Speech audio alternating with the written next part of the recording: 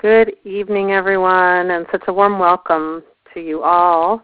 This is Molly Rowan Leach, and I'm your host for this ongoing free telecounsel series, Restorative Justice and Social Healing in the United States and Beyond.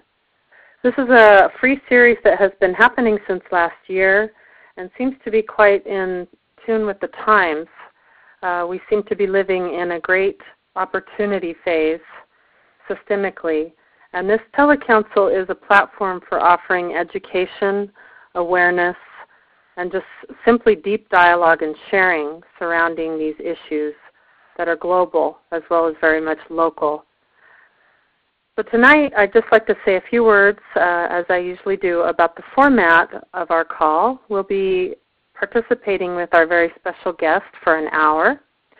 And just right up front, I want to make it very well known to those of you who are just new with us that every time we come together in this way, I like to keep the lines open for you to ask questions, make comments to our special guest, or just simply to make a reflection. By pressing 1 on your telephone keypad, you can do that. Anytime throughout tonight's call, please feel free to do so, and I'll try to do my best to get to you once I'm alerted that you have something you'd like to offer. Tonight's call is also going to be recorded, as are all of the special telecounsels, and you can find those at mollyrowanpresents.com, which is my website. That's mollyrowanpresents.com. There's archives up from all the way back to last late summer, with some very special guests, including Azim Khamisa, Dominic Barter, James O'D, Dr. Judith Thompson, Belvie Rooks, and Didon Gills of Growing a Global Heart, and many, many more. So please feel free to go visit my website for any and all of those archives, including tonight's.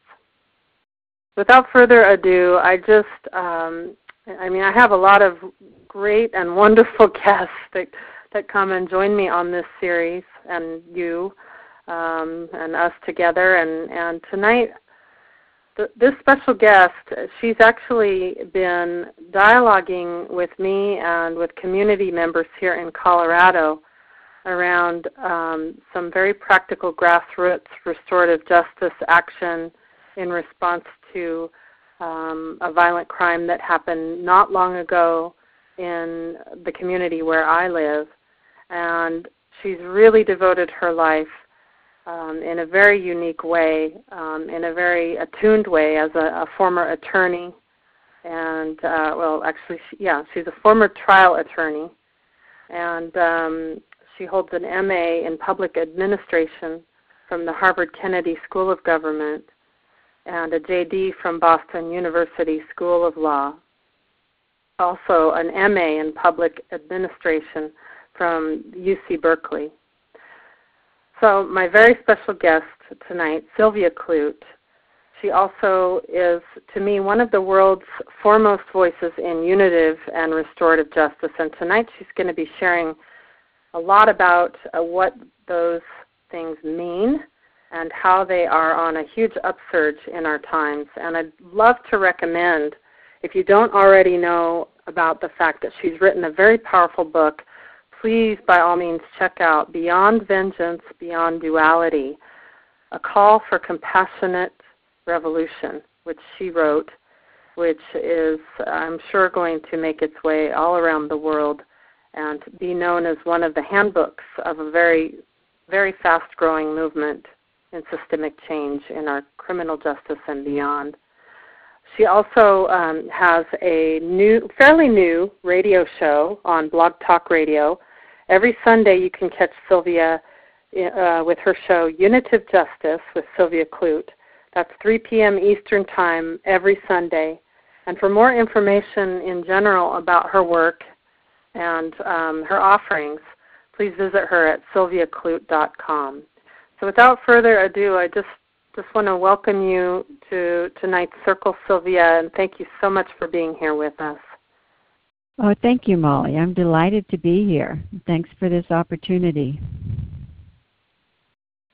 And it's wonderful to just have someone like yourself who is deeply vested and also highly trained and skilled in the field of law, speaking to something in such a way as you do, and also modeling it in your communities. And I wondered if you might start out tonight, Sylvia, by talking a little bit about the journey that you've been on and what brought you into being such a voice for restorative and unitive justice in our world. And tell us a story, if you like. All right. That's a good place to begin. Let's see. I was in the Peace Corps in the 60s. So that was sort of the beginning of a journey of many adventures.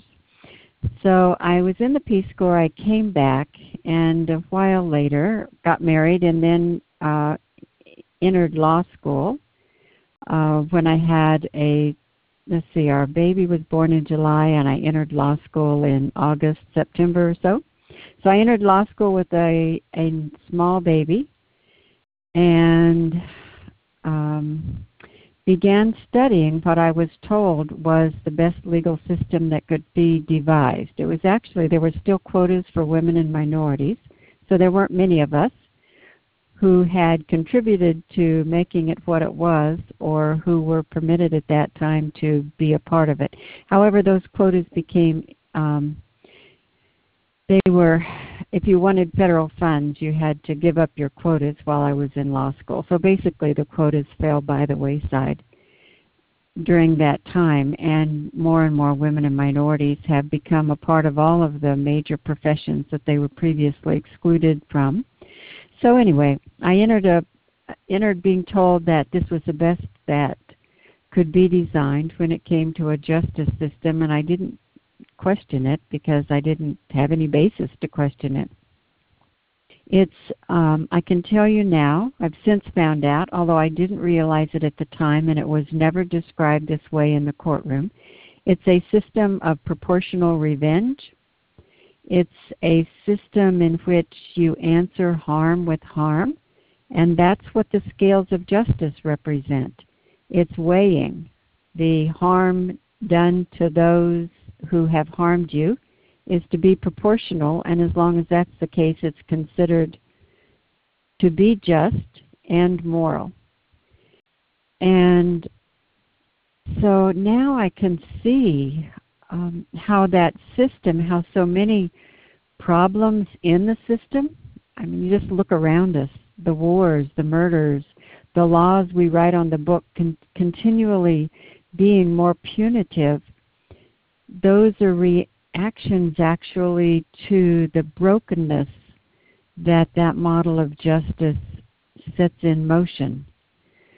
So that's something I had no understanding of at all at the time, early in my career. So in the mid-'80s, about halfway through my time as a trial attorney, I began to realize that there was another model of justice, and that one is grounded on the moral premise that harm to anyone by anyone is not acceptable. So it's a nonviolent model of justice. When harm occurs, you do answer it, absolutely, but not with more harm. And creating systems that can deliver that model of justice is now something that's happening worldwide, and it is such an amazing time to be alive. This is a period of profound change. I'm sure that the arc of history is being bent in a new direction, and we're in the midst of it. It's hard to see, but I'm confident that 25, 50 years, when people look back, they are going to see clearly that this is a point in history when a revolution was in the process of unfolding.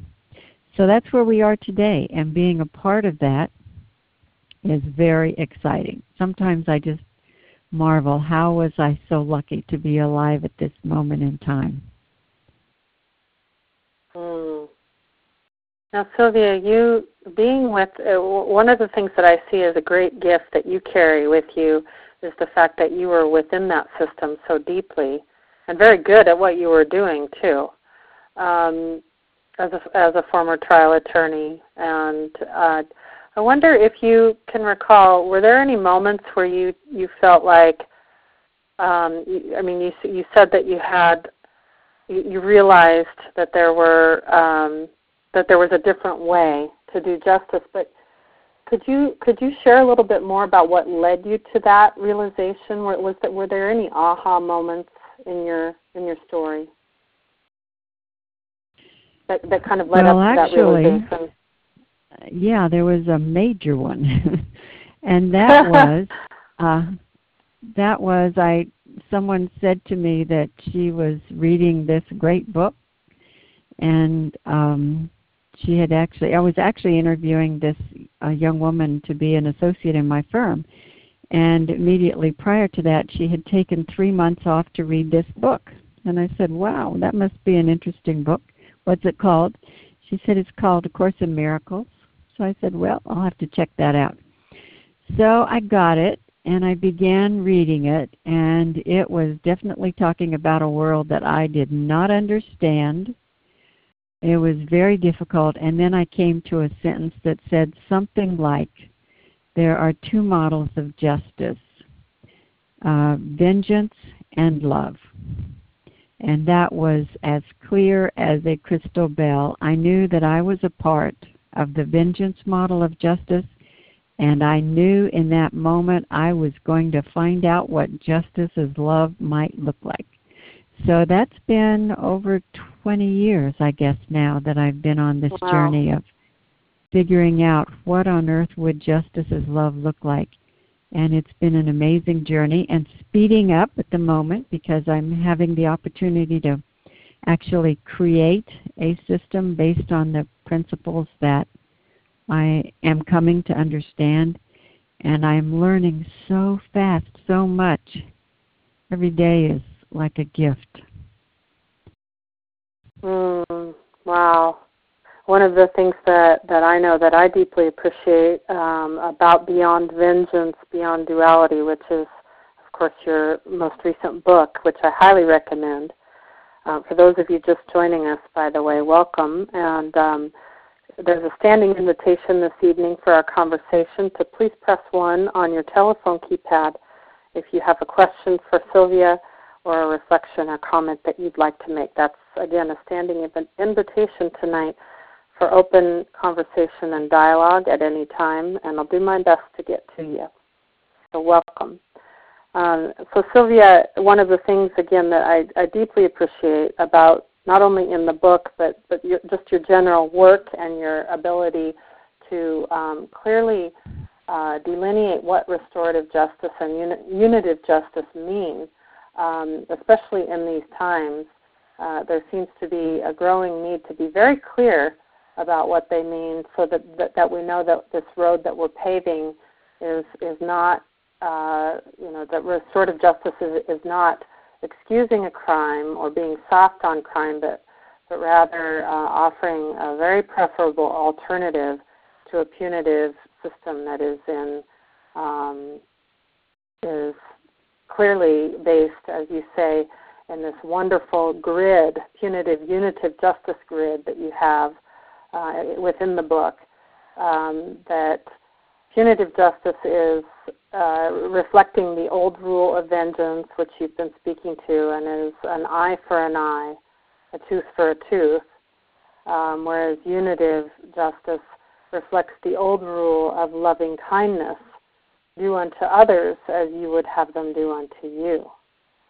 So, of course, we know that in our world and in this country, we talk a lot about the life of Christ and being good Christians and such, and yet it's very clear that we're not living that through systemically as it concerns the criminal justice system. Could you maybe speak a little bit more in this opening kind of section tonight about the delineation between if we can actually make a delineation between punitive and unitive justice, the restorative justice? And then also, are there any differences and nuances between unitive and restorative justice? Okay, just some of the basic differences between unitive and punitive justice. For example, punitive justice is hierarchical. So you have people who commit the crime, and then you have the people above them who impose the punishment, who write the laws, impose the punishment, enforce compliance using that punishment, so it's hierarchical. Unitive justice is non-hierarchical. It's everyone within the process of unitive justice is equal. So how would that look like? Imagine sitting in a circle where no one has the authority to compel anyone to be there. Instead, people come voluntarily. No one sitting there has the authority to tell anybody what they're going to do, how this conflict is going to be resolved. That's something that emerges out of the wisdom of the participants. And what you're looking for is a mutually beneficial outcome, and so you're looking for that space where the parties can find this perfect resolution. That's what a non-hierarchical system would look like. And that also touches on two other fundamental differences.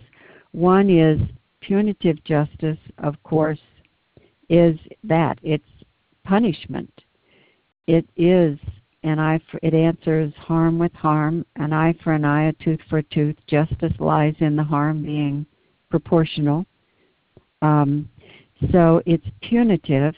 And in the unitive justice system, when you see it and experience it, you see how you limit yourself when you go for punishment, because that stops you from getting to that point of discovering a mutually beneficial outcome where everyone wins, that perfect solution where the needs that each person has brought to the circle is answered, they are answered, and everyone walks away feeling honored and whole and as though they have won. So when you go for punishment, you just lose this possibility that exists in unitive justice. And another significant difference is judgment. In the punitive system, it is about judging, because you're judging who's guilty and who's innocent, and that tells you what the punishment should be, how much harm is going to answer the harm that was done. All of that requires judgment. And when you're in a unitive system, it's non-judgmental. So people come to a unitive system not bearing the labels of offender or victim, but instead coming together as people who are involved in a conflict. And the goal is to see that conflict dynamic, begin to unravel that conflict dynamic so that it isn't repeated over and over, so that people find freedom from it. And they find these perfect solutions, this mutually beneficial outcome. So you see again that judgment is really limiting, it's constricting, and it keeps you from stepping into this space where this amazing model of justice emerges. That's where the miracles happen. But I think it's where, if we can figure out how to create the system that supports that, miracles will be common, because it can be done. It's clear to me that this is definitely possible. It's just figuring out how to get there as often as possible. So those are some of the differences. And then if you could, help us to understand a bit more if there are any differences between restorative and unitive justice, or are they one and the same? Well, they can be. What happened was, in the United States, restorative justice is an outgrowth of the criminal court system. It began in the 70s or 80s, where as I understand it, some Mennonites were working in a juvenile court, and some juveniles engaged in some vandalism.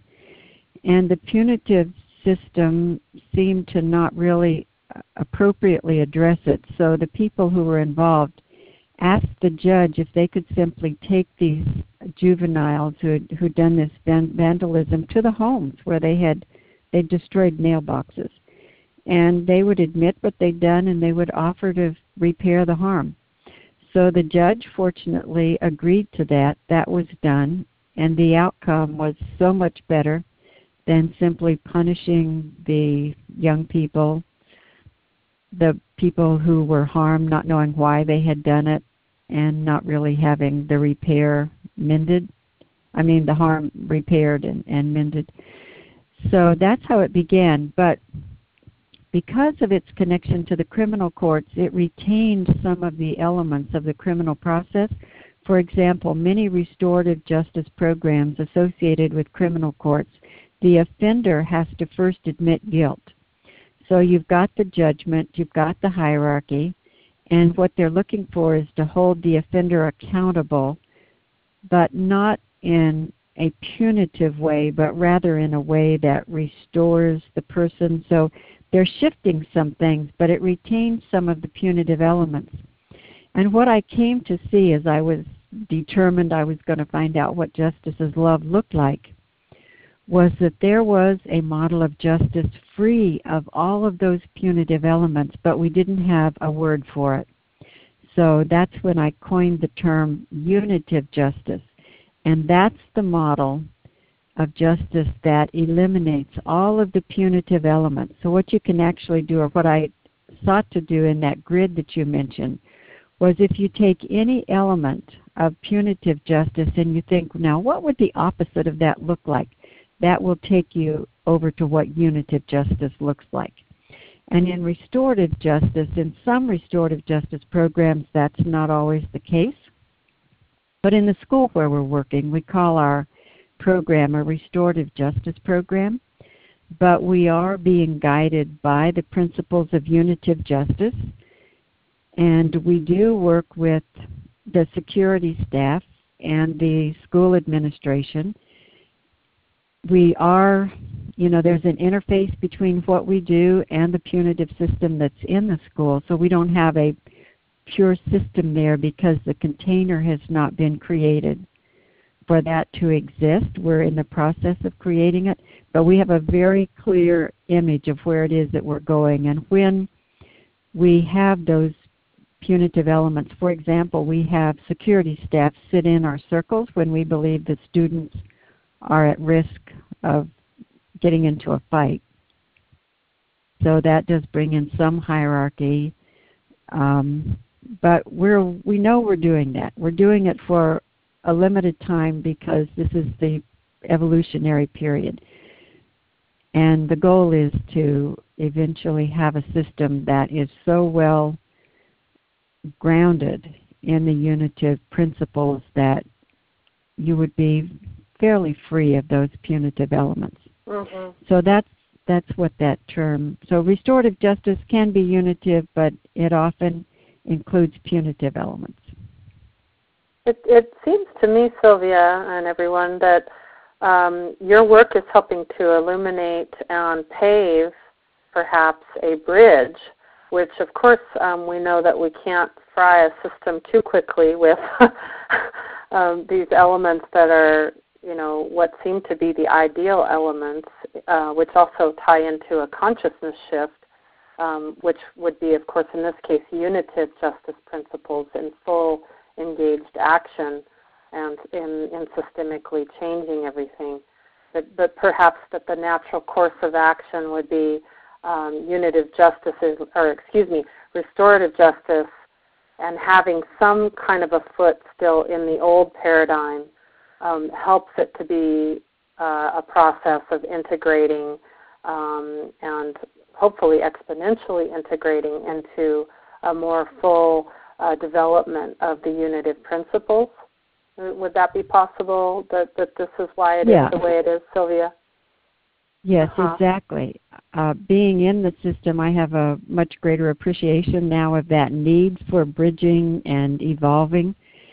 And it's really interesting to me how it is necessary for the old structure to help birth the new, and to be a part of that process, to see it happening, to see people who are, well, as I mentioned, the security staff who are there as a part of that punitive model of justice, but to see how beautifully we work together, and how, when it's possible, they bring the students to our process, because then those students won't be suspended, or they won't be, there'll be this, they've been in circles with us, so they know what we do.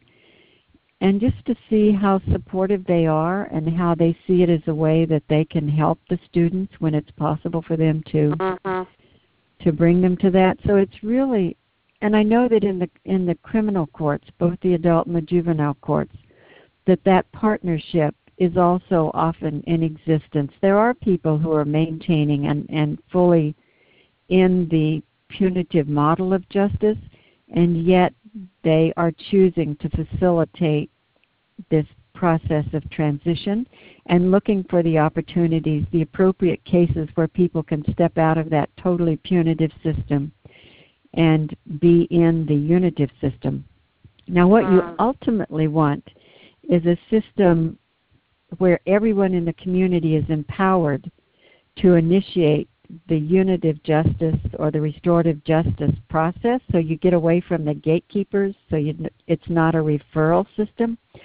But right now, it's until people know about it and they are empowered and they learn to use it, you do rely upon those referrals from people who are in the punitive system.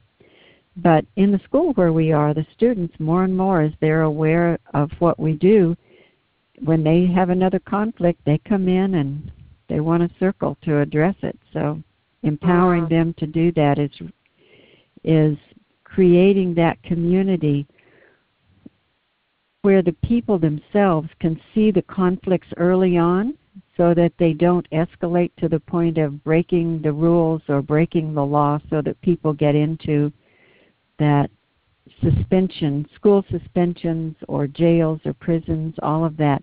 Now I can see how clearly you can move out of that system by empowering everyone in the community when they see conflict to have it addressed early, using this model that's non-hierarchical, non-punitive, and seeks that perfect, that mutually beneficial outcome.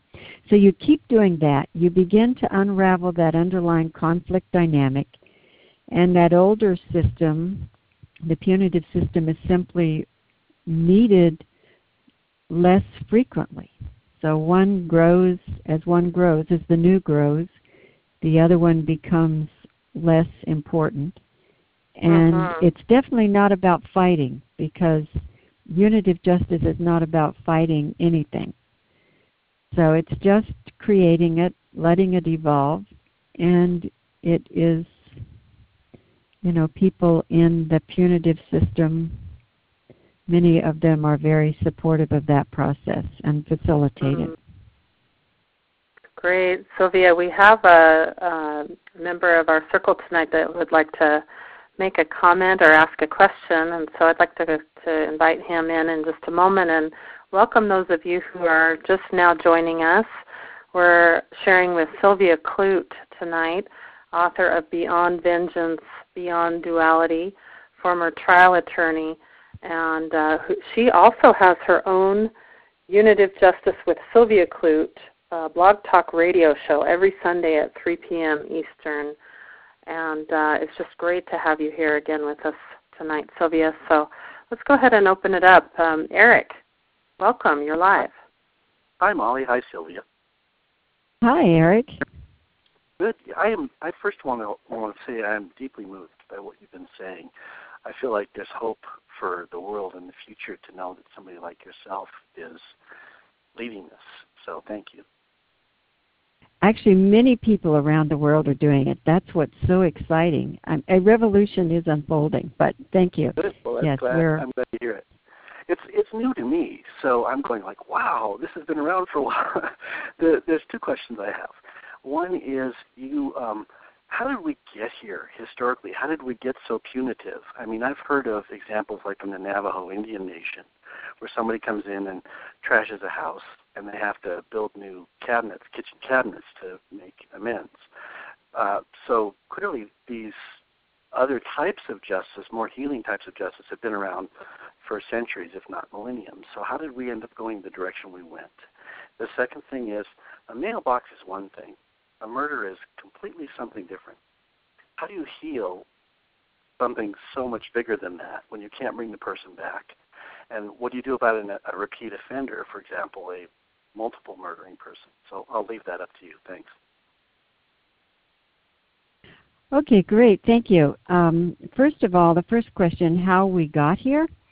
We got here in a very unique way, a uniquely Western way, and it doesn't happen in places that didn't come out of the European tradition.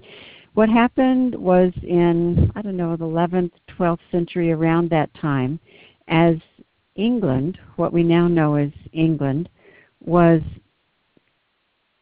all the various tribes were being consolidated. What happened was the king decided that he would impose control and order by issuing various writs to the local jurisdictions and assume authority. He began to tell local jurisdictions what they could do and couldn't do. And in that process of becoming the authority, the king took this moral principle of an eye for an eye, a tooth for a tooth, which made retribution and revenge moral, if it's proportional. Based upon that premise, the king became the person who could seek retribution within the community by making the crime breaking the king's law, so that the king became the victim. So, for example, when there was a robbery in the community, the victim in our criminal system is not the person whose property was taken. The victim is the state, and the crime is breaking the state's law. The person who was robbed is needed by the state as a witness for the state to prove that the state's law was broken. But outside of that, the victim has a minor role to play. If there's a plea bargain or a guilty plea, they don't need the victim at all. That's why so many victims feel like they're unheard, their needs aren't addressed, because they aren't. It's not a part of the system. So how we got here, that's how we got here. It was a very good system for colonizing the world, for doing lots of things that were done for setting up the system that we presently have. It was hierarchical. It was punitive. You could make a law, whatever served your interest. You could enforce that law when people violated it. So it justified slavery. It justified all kinds of things. That's how we got here. And that we're now changing it is, I think, really evidence that the consciousness is evolving, and also that system has sort of been stretched to the limits. We've gotten so tough on crime that the system is imploding. So we have that, I just can't stress enough, this is a moment in time that's unique. This is a historical period like the Renaissance, a time when things are in such enormous change.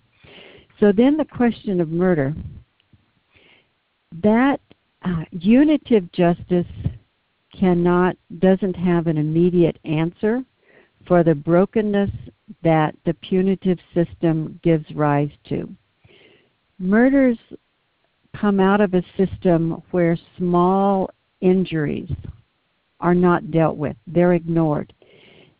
And so people, when they're hurt, they continue to scream louder and scream louder until finally they break the law. And then the state comes in and uses punishment as a deterrent and to control people.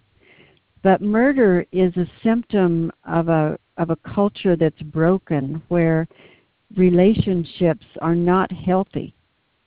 And then we write all these laws, more guns. Well, if we have murder, we must need more guns.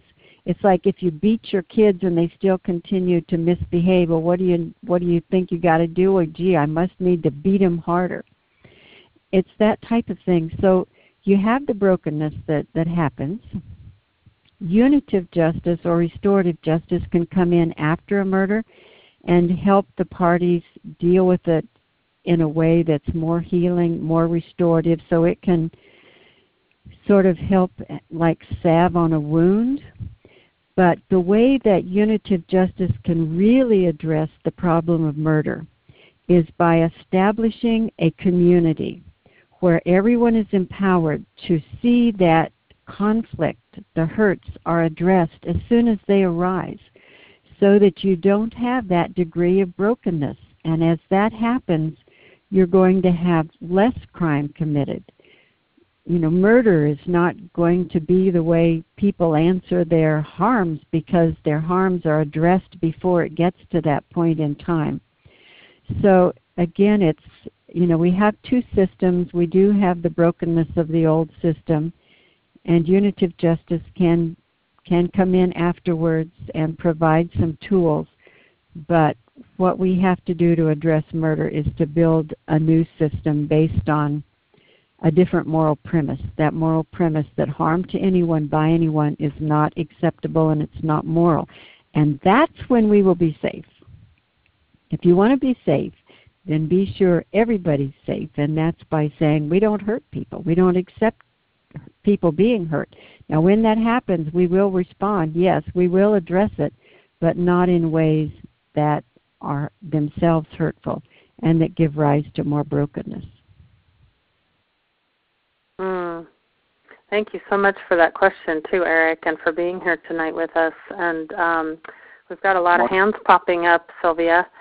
So let's go ahead and well, first of all, I'd just like to say, too, Eric and Sylvia both, that question to me also points to the area of unitive and restorative justice that might be a target for critics who say that it's soft on crime, or that it doesn't address the crime in a way that is appropriate.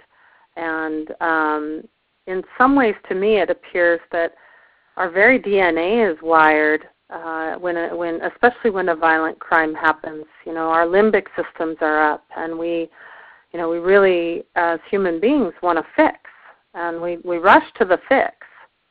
And so perhaps part of this is that we're realigning to a process that helps us to be patient in the process of letting, allowing for the natural course of understanding and of hearing all of the people involved, because restorative justice to me, and you can, of course, correct me here, Sylvia, if I'm wrong, that restorative justice is about equilibrium and equal opportunity for there to be a recognition of course, first and foremost, the victims, and then the community and the perpetrator, and the understanding that there's also a victim in the perpetrator as well. And certainly that's a consciousness issue. And like you're saying, we are in extraordinary times in witnessing in action very possible giant consciousness shift in the direction towards there being an understanding of these principles. Right. One thing that's really interesting about the issue of victims is when you have this restorative justice circle, especially if it's based on the unitive principles and you're looking for that mutually beneficial outcome, what's best for the victim often is something happening that gives meaning to their loss, gives value to their loss, because of something that comes out of it. So that this is the example of what I'm saying. Okay, say, for example, this is a case that actually happened. A robber came in and stole the laptop computer of a surgeon. Well, the robber thought, hey, you know, he's rich. He can just go down and buy him a new computer. The surgeon had his notes on there for his surgery the next day. And so when that was stolen, he couldn't just go to the store and buy another one. He couldn't provide the service to his patients. And he was devastated. And there were other people that were harmed in a way that the robber never imagined. So they came together in the circle. And the robber hears and sees the doctor actually cry at how painful it was not to be able to do that. And at the same time, and in that, you know, the robber begins to talk about how it happened and how he just had learned from childhood, really. He'd grown up in a family that burglarized, and he'd been taught to rob and got on drugs very early, at a very early age. And as the doctor hears that, what the doctor wants to do is to help that person get off drugs, help that person get another job, get some education, so that other people aren't harmed the way the doctor is. So that's what I mean. The doctor sees this mutually beneficial outcome in helping the offender, not punishing them, but helping him to heal so that other people aren't hurt, so that the doctor's harm, the value that arises out of that, is that all of these other people will not be hurt because of the help that he extends. And in that way, his loss is given a value. It's not just a waste. Something very important comes out of it. And that's the way the unitive justice works. It's not linear. We try to make justice linear in the courtroom, but in a unitive process, it's very circular and holographic and intricate. And you can't know, I mean, that perfect solution has to come from the people that are in it. But so in that, you know, so the doctor couldn't change the past, but the doctor could walk out of that saying that other people aren't going to experience that, and I'm going to help that happen. And then you have this person who, you know, was taught all their life to be this person who harmed others and walks out of there saying, you know, maybe I am worth something. It's amazing that this person who I hurt sees value in me. You know, when things like that happen, you say, oh, why would I ever do what we do in a courtroom? Oh, Sylvia, we like I was saying, we have some hands up, but one of the things I'd like to do first is just to flip it on its head here and say, what do you do when a victim is just simply decided on vengeance and there is just no swaying them? We know that this is a very sensitive place to be, first of all, and that things can't be forced. But right. What are your thoughts there? And then we'll go to another question. There's a system set up to give them what they want. You know, they have to take all the shortcomings with that system too, but that system is still in place. And this other system does have to be voluntary. It can't be coerced because that is inconsistent with the integrity of the system. But as people see, you know, that there's no loss and that there's, you know, healing in it for everyone, fewer people make that choice. But at this point in time, there's still a lot of brokenness from that other system, and that is going to happen. All right, let's go ahead and open up the mic to Mike. Welcome, Mike. It's great to have you with us. Thank you. I have a question, is how you see self-defense fitting into all this? Obviously, last month's issues in Florida has raised this issue considerably, but from your point of view, how do you see immediate self-defense? In the punitive system, there are all kinds of rules, and you've got something that's out of balance, so you do something else to try to balance it out, and self-defense is a part of that. You say that it's moral to hurt people, but of course only in certain circumstances. But if we demonstrate for our children that when we're upset what we do is hurt people, we need to expect our children, when they feel upset, that they're going to hurt people. And so you have this rule, well, people are going to hurt you. Well, when that happens, you have a right to hurt them back, and we call that self-defense. And if that's the case, then in the courtroom, if you can prove that, then that's the technicality, that you're not held guilty of the law. Somebody else has broken the law, not you. And that's, it's a very complicated system, because basically it's built on this untruth that the victim is the state, and you have the might of the state against individuals, so that requires all of these due process rules that try to balance the playing field that's very out of balance.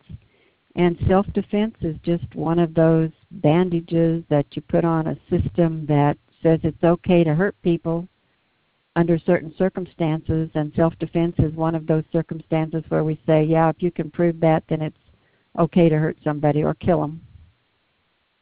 It's just a part of that system. That's the way you live when you live in that system. But when, in the other system, you just, as I said, you just create a system where you deal with the hurts early on in a way that as often as possible you want to have this mutually beneficial outcome, so that there's a healing and the hurts don't continue. So those circumstances where self-defense is so important in the punitive system, it's not a part of this other system. Just quickly, just to give you an example of this mutually beneficial outcome and what would have been lost had there been punishment. There was a student at school who was behaving terribly, and the student had a long history of misbehaving and had been in the court system, but also lived in a group home, so all kinds of difficulties were in the student's life. The student was behaving terribly in a given classroom. In the circle, what emerged was that the teacher was making the student sit in the front row, and the student wanted to sit in the back, and the teacher wouldn't permit him to do that, because when he sat back there, he tore things off the bulletin board, and the teacher needed to see that he was doing his work and behaving. And the student was doing these awful things. So in the circle, I asked the teacher, why does he need to sit in the front row? And he explained. And then I said to the student, why is it important to you to sit in the back row? And he said, because when I was in detention and in other places, when I couldn't see who was behind me, it wasn't safe. Bad things happened to me. So I asked the teacher, what did you hear him say? And the teacher said, you're obviously touched by that. He said he doesn't feel safe in my classroom. So the teacher says, this is what I'll do. I will see that you have a seat where you feel safe, and in return I want you to do your work. And the student says, okay. So they entered an agreement, and that student stopped that horrible behavior. And the student was hurt. Actually, when I turned to the student and asked him, when the teacher said, I hear him saying he's not safe in my classroom, and I said to the student, is that it? Using Dominic Barter's process. And the student said, yes, that's it. There was that moment in time where you knew they had heard each other, there was this connection, and out of that came this perfect solution. So if that student had been punished, once again, he would not have been heard. He was being taught again. He wasn't important. His needs were never met. He would go back and scream louder. So, when you see these types of things, you just, see the value of making that your life's work. Which is what you're doing, Sylvia. And thank you, Mike, for your question. Thank you so much for being here tonight. And Sylvia, I know we're getting close to, it's been a quick hour tonight. There's so much ground to cover, and it's so robust. And I wondered, I know we have another hand up, but could you just say a few more words about the on-the-ground work that you're doing right now? Because you're working really closely with kids, and just the framework that brought you to that. And I know that you're a part of the Restorative Justice group in Virginia. Is that correct? Yes, I'm the program coordinator for Restorative Youth Services of Virginia. That's actually the service provider in the school that created and is providing the restorative justice services. It's just this absolutely amazing experience. It's like a laboratory. For about 20 years, I studied these two models of justice. I was in one of them, but the other one was theoretical, and then this was an opportunity to design a program that would be based on unitive principles. And the main way we did that was I looked at all of the information I could find on restorative justice programs in schools and selected from those elements that were non-punitive, that would be consistent with the unitive justice principles. So it wasn't only circles. Circles are not enough. You can't change the whole culture with circles. So we wanted more tools. So we have a plan for a restorative classroom that has various elements that will have other tools for the students and teachers to use to intervene in conflict early on. We have a mentoring program, which is small, but it's another way that the community can help heal, that people in the community know they are empowered to look for conflict early and to help resolve the conflict early. So we're putting these pieces together, experimenting with it, finding what works, what doesn't, finding out what it's like to swim upstream when the current is going very strong in the other direction. And so, there's a lot of difficulties, and yet we see the seeds that we've sown definitely begin to sprout. We have students who've been in a number of circles that are coming in when there's a conflict. They ask for a circle.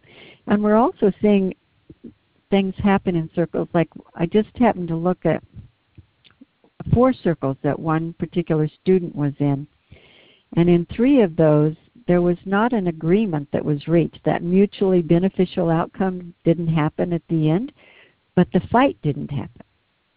And then on the 4th one, when the student came back, she came in, she wanted a circle, and she knew how to do it. The student that she wanted to have the circle with hadn't had that experience before, but the one who had experience, she just immediately got started on it.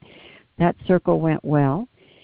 And that circle, one reason it went well is because I could see the social skills that the student had learned from the 3 prior circles. She was actually contributing to her own victimization by bullying, by things that she did that irritated other students, and she had gotten feedback on that in these circles, and she was learning not to do that. So you see, so many things are happening there that you don't even expect or you can't foresee. So I'm having this, just learning this and being witness to these amazing kids and seeing how magnificent they can be in that space where they have this opportunity. Sylvia, if you could name maybe a handful of tools that you're using in your restorative classroom that you just mentioned, what would those be? What are some of the tools that you find to be most effective in helping our youth and ourselves in gaining a better understanding and grasp of how to go about setting that foundation for this fruitful practice? Well, I can tell you what the design provides for. It didn't happen the way we envisioned for any number of reasons. And when it didn't happen the first few days of school, it was very hard to go back and put it in because they were already behind in getting ready for SOLs. It's amazing how immersed the whole educational process is in the needs of standards of learning testing. So anyway, but the elements that we designed for it, and I think would work well, and we're going to try it again in a smaller section of the school.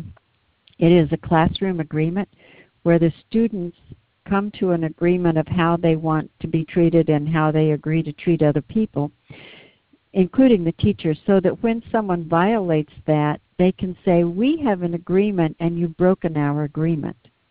So that's a tool. And many of the pieces of that will be the same rules that are imposed by the school, but the source is different. So they don't say to a student, you've broken the school rule. They can say, you've broken our agreement. Another one is a micro-circle process where people just have a tool to intervene in a conflict early on, right where it's happening, in a very short questioning process that they can learn. And then the third one is classroom circles, when there's something that involves all of the class. For example, when there's been a murder on the weekend and the students come in and the pall is over the whole school, in order to have the students, and this did happen on just a few occasions, where the students then can circle up and deal with their grief and their fear and whatever else is coming up then in a circle, so that they can more easily get their minds back on the education process.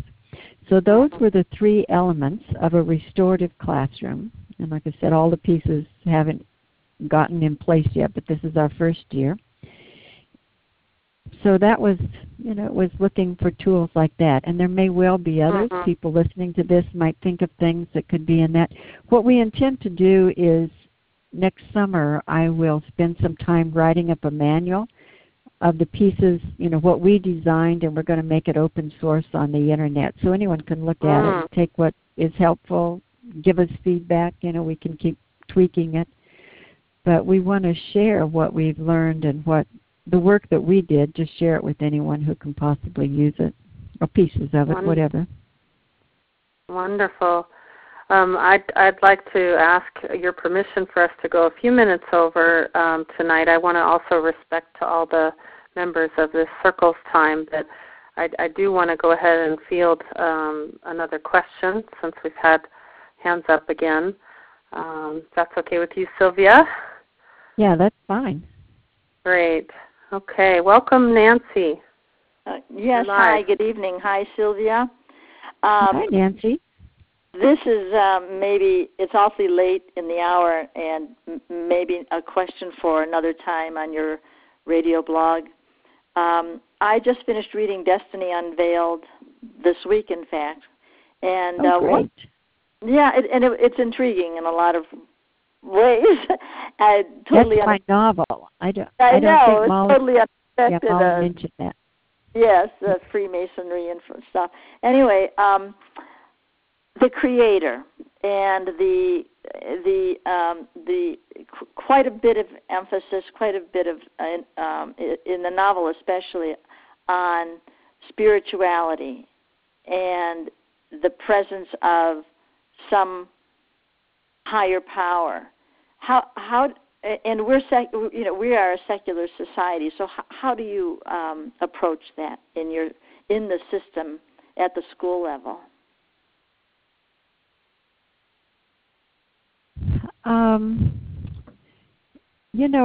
Religion has a lot of elements to it that are very divisive and keeps us separate, and a lot of judgment, a lot of hierarchy, punishment. Actually, our punitive system of justice would not exist, I believe, if it didn't have religion giving it moral legitimacy.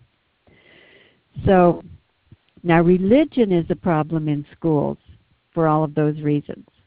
My religion is right, yours is wrong. This is, you're going to be punished in this way by a higher power because you do this or that or the other. So in a school, that's a very divisive element.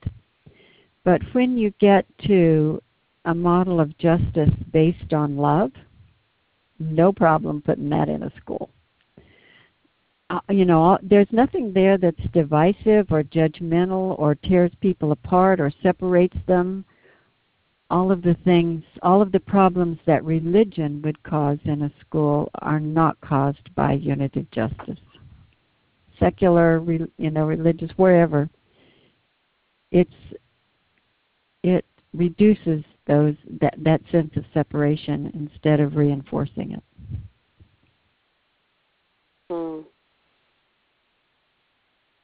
Sylvia, thank you again also, Nancy, for that question. Thank you. Very good question. Before we close tonight, there was a piece that I really would like to close with, and that's you and I were talking in the green room a bit about the on-the-ground work that we're both doing in restorative justice in our communities.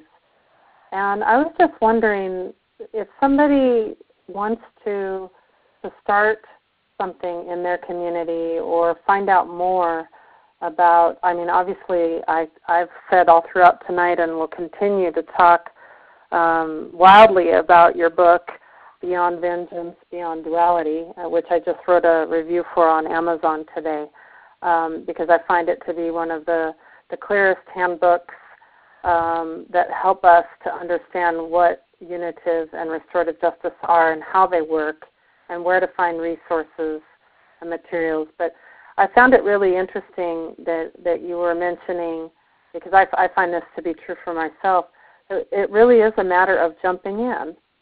It's jumping in and testing the waters and responding to what's at hand, is it not? It is.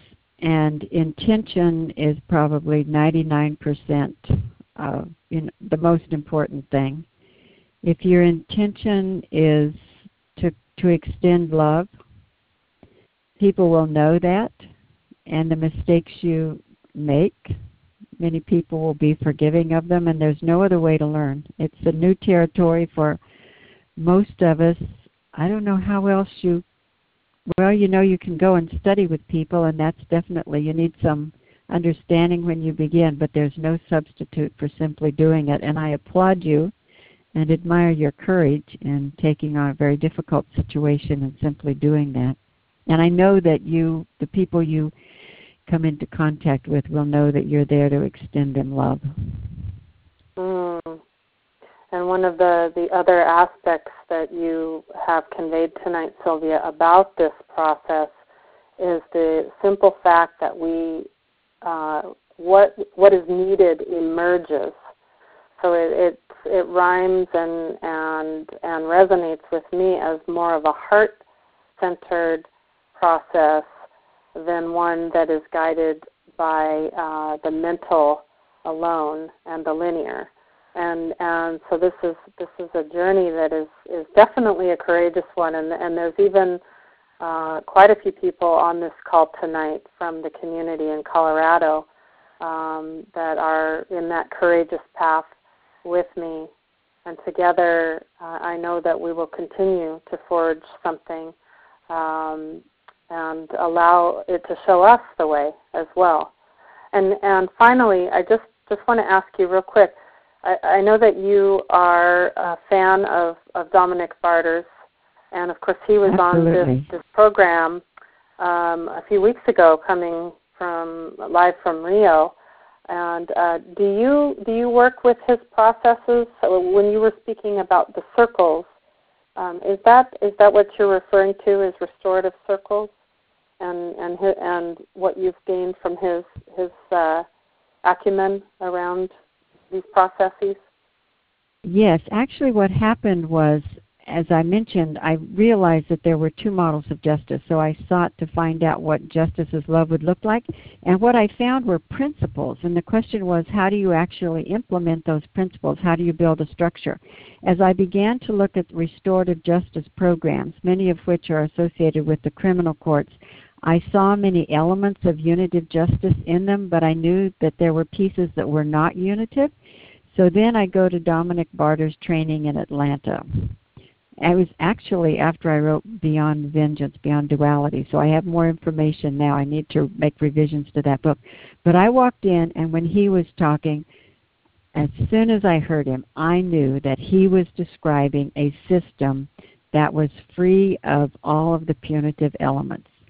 And so I sat there and I listened very carefully, and I learned so much from him about how you would create a system that we're trying to do. You know, I could then understand, yes, this is what a unitive justice system based on love would really look like. He just gave me the pieces of the puzzle that I had not been able to grasp before. So I have great admiration and respect and love for Dominic Barter. He's amazing. Mm. Well, and I'll look forward to the next either version of the book or a new book, in fact, in the future. Is there one possibly? Yeah, you don't have to. You don't have to say. No. There's no secrets about it. On my blogs, I share my understanding as it grows on GenuineJustice.com. That's a blog. I'm doing it less frequently than I was because of the school program and the time that takes, but I do try to share on there my growing understanding. And I just went back and looked at some earlier blogs, and I said, I need to rewrite these, because being in the school, I now have vastly more understanding than I did before I got there and was actually trying to construct a system. So I do continually share on my blogs and my radio programs. I, pick some particular element of it and then talk about it for an hour. Mm-hmm. Although next Sunday I'm going to have 2 guests on. So again, Sylvia, it has been just a really wonderful pleasure and honor to have you here with us tonight. I'm so grateful for your time. And I just want to say to everybody, before you hop off, Sylvia has given me permission to go ahead and share with you all the grid which she was speaking about, the punitive unitive grid. So that will go out in an email that will also include the archive from tonight's call, which will also, again, be posted at my website, which is mollyrowanpresents.com. Click on the Upcoming Events tab. You can find all the archives from this entire series stemming back to last summer. And be sure to check out, again, Beyond Vengeance, Beyond Duality, A Call for a Compassionate Revolution by Sylvia Clute. Also check out her radio show every Sunday, 3 p.m. Eastern Time, Blog Talk Radio Show. And again, her website is sylviaclute.com. So grateful to you all. And until next time, thank you and good night. Thank you, Molly.